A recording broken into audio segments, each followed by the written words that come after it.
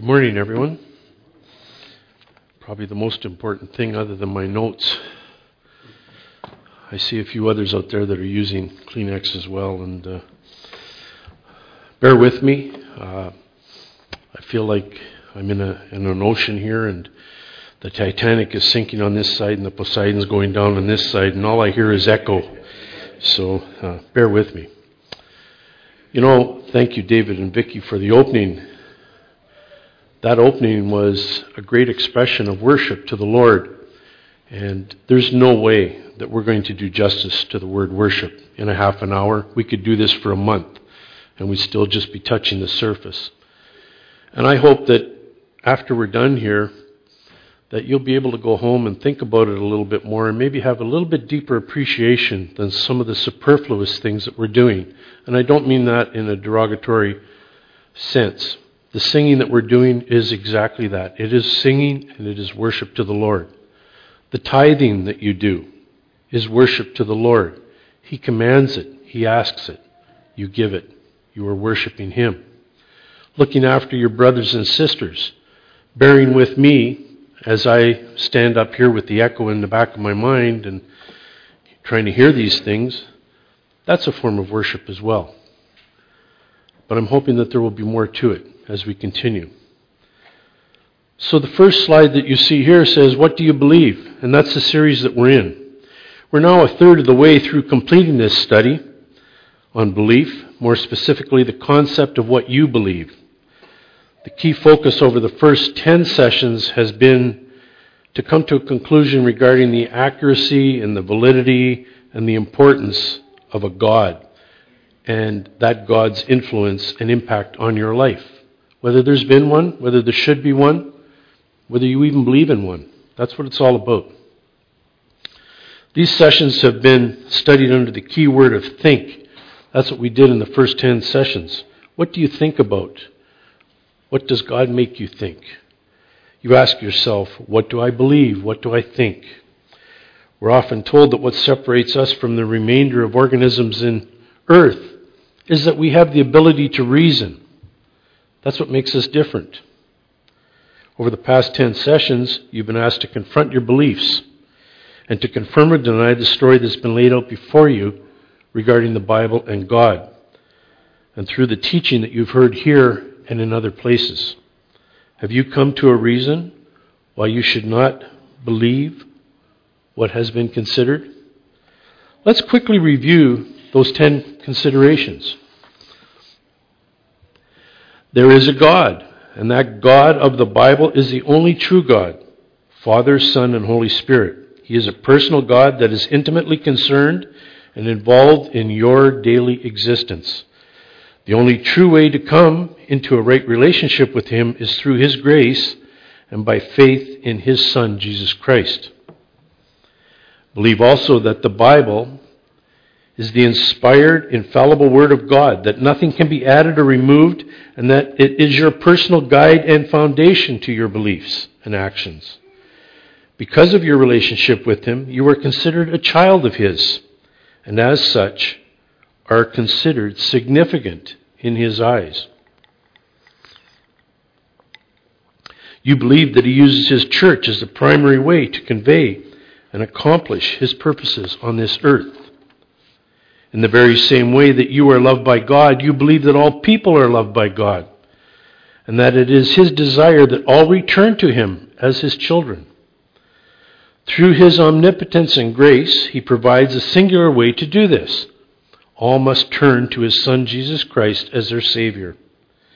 In so doing, you have committed to Him to spread the word to all who have not received it as of yet, that you will show love and compassion to all people, especially those in need.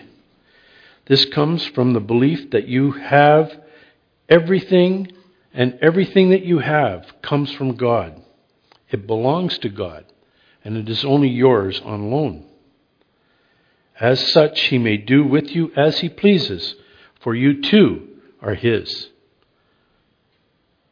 And finally, you believe that there is a heaven and a hell, that God's Son, Jesus Christ, will come again, so that all will be judged and His kingdom will be established. Through His grace, the substitution of His Son, and the continuing presence of the Holy Spirit in your daily life as you continue on this earth, you have been saved from the depths of hell and given salvation to stand with your Lord and Savior Jesus Christ throughout eternity. You have come to saving grace through His Son, Jesus Christ. I believe last week you heard how Mark also came to that same conclusion. In a little bit different way, perhaps, but came to that same conclusion. And I hope that we will all be able to say the same. So now you've thought about these things, and the question becomes, what should you do? You've reasoned it out in your own mind. What is next? You're now at a transition point in this series as well as your life. And that's where we begin this morning. You see, up until now, the sessions were about you and the possibility of Him, that there was a God, that He was important, that He was out there and does play a role in your life. What position does He take in your life? But things are different now, or at least they should be. What should you do? The answer is quite simple. If you're not in agreement with the summary that I just presented regarding the past 10 weeks or so, then there's nothing further that I can do for you. Simply leave your mind in neutral and go back to sleep. It'll soon be noon hour, and you can go home to the other 6 days of the week. I would ask, however, that you don't disturb the others that are around you who maybe don't feel that way. There are a few things that they need to take care of, and it's important that they focus on today's message of worship. It's only going to be a cursory look, as I said before, but let's see what we can find out. Well, that may have seemed harsh for me to say that, and disturbing for you to hear. It's a simple truth that if you accepted what has been put forward to you over the past 10 sessions, you could not, you should not, you would not sit there as if nothing had changed. 2 Corinthians 5:17 says, "Therefore, if anyone is in Christ, he is a new creation. Old things have passed away. Behold, all things have become new." You are not the same. You cannot be the same. You must be changed. But it doesn't stop there. Continue on with those verses. You simply didn't change for change's sake. God has a purpose. He has given you a reason for this change. Why is that? Because He loves all people with the same level of love that He loves you.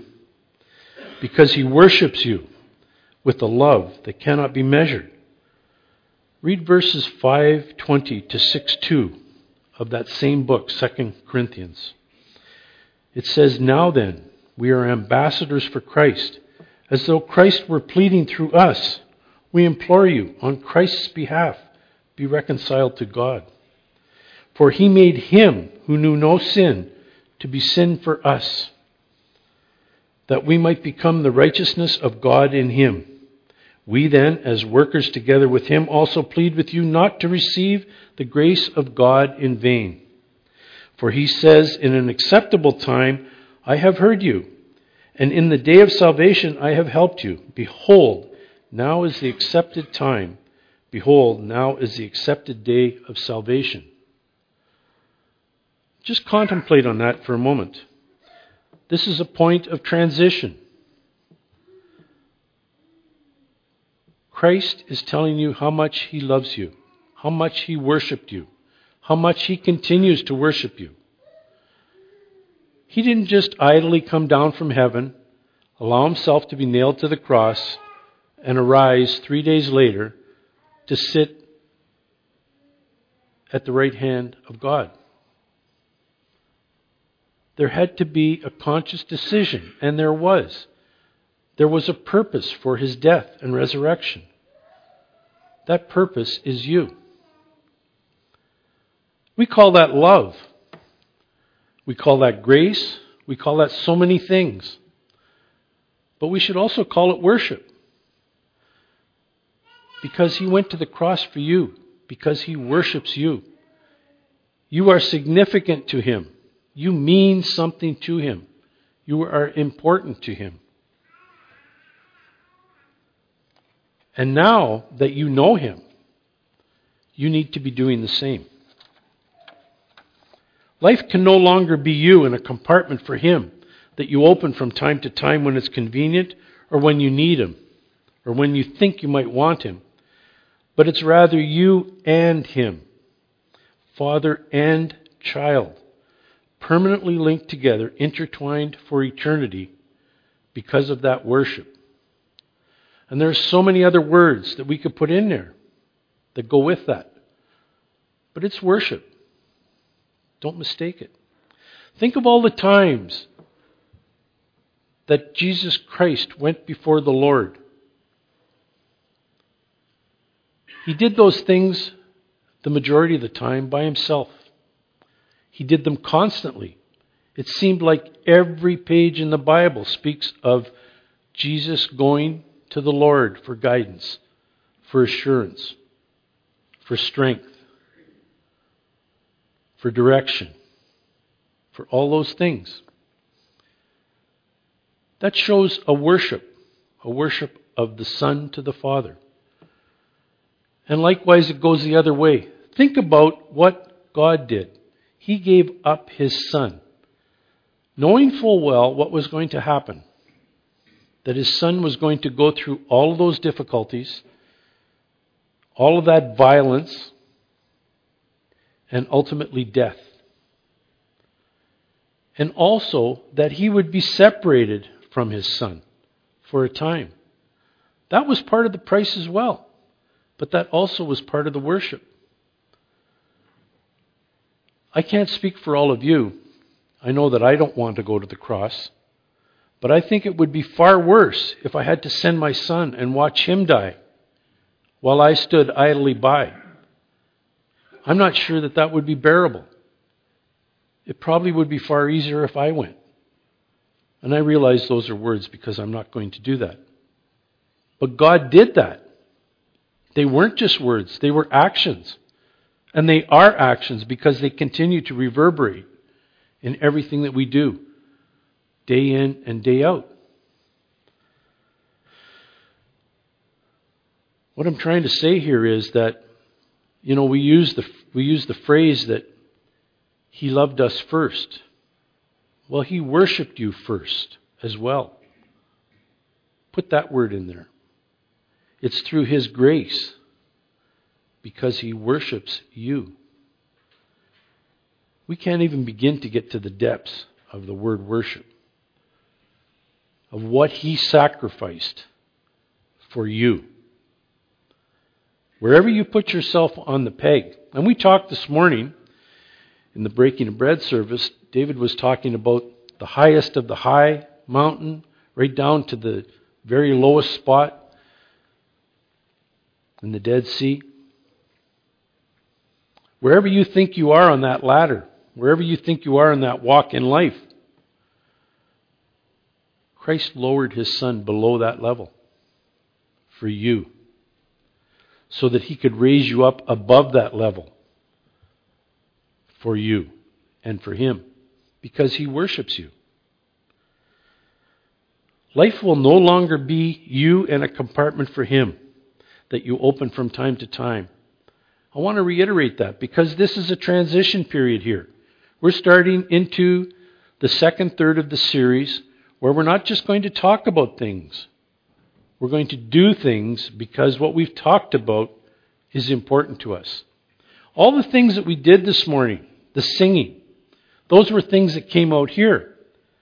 And God is very happy about that, I'm sure. But God is more happier about what went on in here. The fact that you surrendered yourself, if for even a moment, acknowledging who He is and what He has done for you.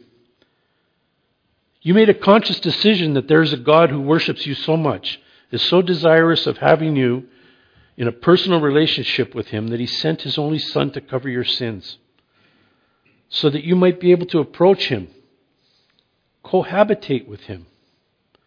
You've decided that He will be first in your life. You want to worship Him. How do you do that?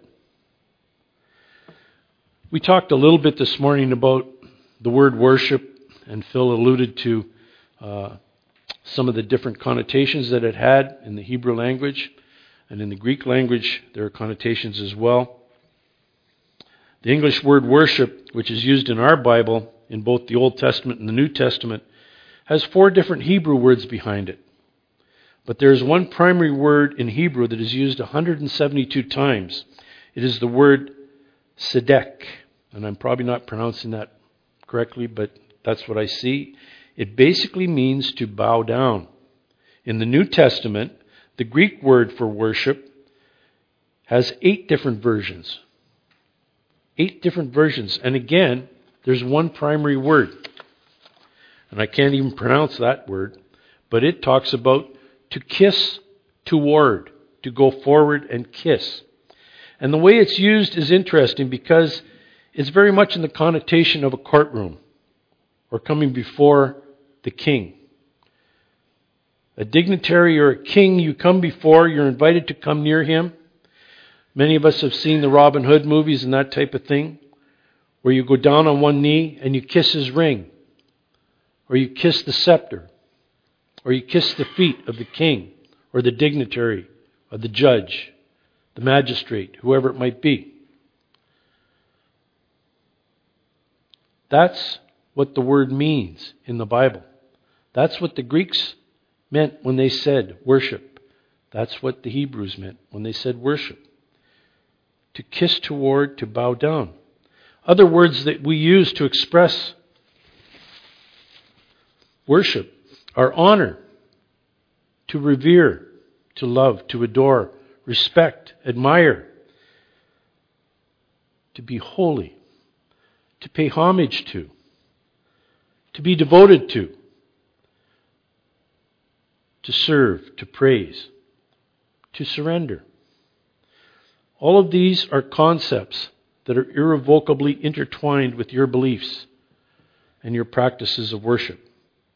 If you're going to worship God, you will be making the statement that God, you, and you alone are worthy. Reflect upon the list of beliefs from the past 10 weeks. Just for a start, He alone is worthy to be praised. Is that not what we sing? Is that not what we have been taught? Is that not what we have learned over the past 10 sessions? He has given you the gift of salvation. It is a gift that brings with it the unmeasurable expanse of His grace. That's also the unmeasurable expanse of His worship for you. But He doesn't want it to stop with you. He wants it to be extended to all people. Because all people are His children. We're His children. And He wants them to be His children.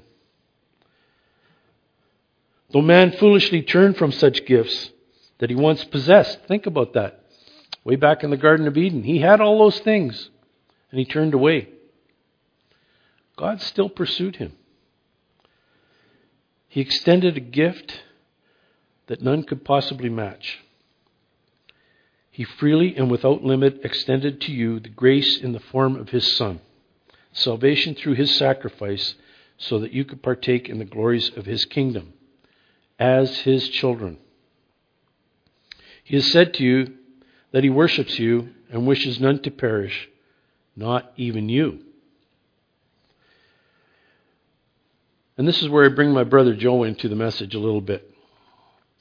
If you've ever heard Joe pray, reflect on this. Joe prays to the Lord by beginning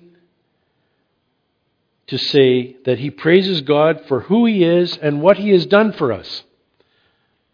That has been part of Joe's prayer in prayer time, in private prayer, in opening prayers for as long as I've known Joe. Never thought about it. Just words. That's all they meant to me. They really didn't mean much because it was Joe's prayer. And I never gave it a lot of thought. But think about that because that's exactly what we're asking you to do right now. Who He is and what He has done for us. Just who is God? Is God worthy of your praise? I apologize to you, Joe, for not giving more consideration to that phrase. And I apologize even more to the Lord because I have not thought of the depth, of the extent of what that meant. I've taken that for granted. And it's oh so wrong. He has given to us the gift of salvation, a gift which brings the immeasurable wealth of His grace. And I've said that before, I know.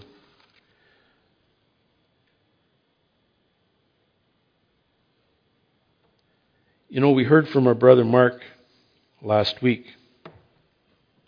Worship is our response to God in the same way that it's God's response to you. And we react to it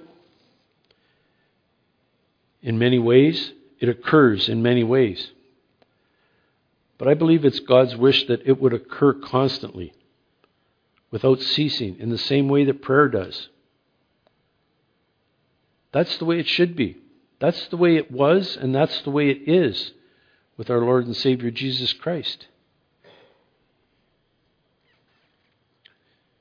With the one exception that I'm aware of, where God separated Himself from His Son for a time being as He hung on the cross. I'm not sure that the Son was ever away from the Father, that the Son ever wanted to be away from the Father, because He worshipped His Father in the same way that we worship our Father, only more so. We can't even measure that way. We heard from our brother Mark last week, who spoke of how in spite of himself, I think I could put it that way, the Lord pursued him and brought him back into the fold. Mark was doing all the things that he thought was right. He was saying all the right words. He was singing hymns just like we sing every Sunday morning. I'm sure he would have said he was a good Christian.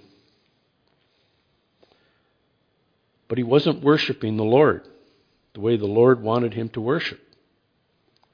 He talked about going down to southern United States and how it was at that time in his life, after thinking that he knew the Lord, that the Lord got his attention. But there was one thing that Mark said that really, really struck me.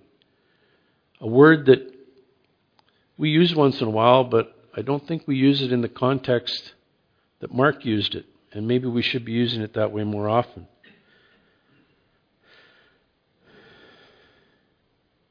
You know, Mark placed a value on some things above other things. But at that particular time, at that particular place, Mark put God first. He surrendered all for God. And that's the word that really struck me. He surrendered all for God. Hasn't God done that for you? What more could He give you? What more could He do for you that He hasn't already done? To me, He surrendered all. If you place a value on something above all else and worship it as it rightfully deserves to be in that place above all else, is the cost important? It wasn't to God, and it shouldn't be to us. Are you prepared to worship God in that way? For who He is and what He has done for you? Mark said that until God got his attention at that point in time, until he surrendered himself to the Lord, he was not in that place. He was not prepared to worship God in the way God wanted us to worship Him. You know what Mark gave up? Mark gave up worrying about this world. Mark gave up worrying about getting on the soapbox and saying, look at me, I'm a good Christian. Look at me, I know all the verses in the Bible. Let me spout some for you. Let me sing those songs louder than you. Let me participate in all of the mission trips and do all the things that people expect me to do because I'm a good Christian. But in the meantime, he had not surrendered himself to the Lord. He had surrendered his body, which is going to be left behind someday anyway. But he never surrendered his soul, which the Lord is going to take up, is going to look after until that point in time. Mark challenged us to surrender ourselves, and Jesus tells us to do the same. Jesus tells us in one of his many excerpts from the Bible that he said to his disciples, "If anyone desires to come after me, let him deny himself and take up his cross and follow me. For whoever desires to save his life will lose it, but whoever loses his life for my sake will find it." Is the Lord not worthy? That's what Jesus is saying. Give up what you have to grasp something that is greater. Will you worship the Lord your God by surrendering to him as he has done for you? Let's close in a word of prayer. And that, by the way, is a form of worship. Lord, we have just taken a very cursory look at the concept of worship, knowing full well, Lord, that there is much more to it than what we've examined this day. But Lord, like all things, you set the example. You set the standard. You were there before us, worshiping us. You show us how to worship. You show us what it means to know you, to love you, to worship you. You show us what it means to love others and why we should do that as a form of worship. You show us why we are important to you and why we should be important to one another as well through your worship of us. Lord, we know that there is very little we can do to further our place in front of you. So, Lord, I just pray at this moment that each and every person here would surrender himself to you in a way that he has never done that before.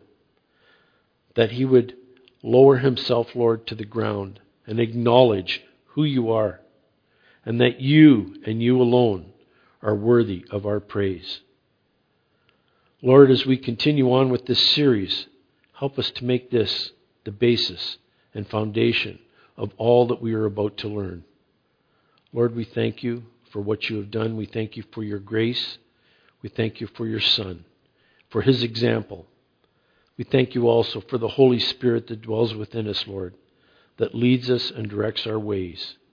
And we thank you in Jesus' name. Amen. Thank you.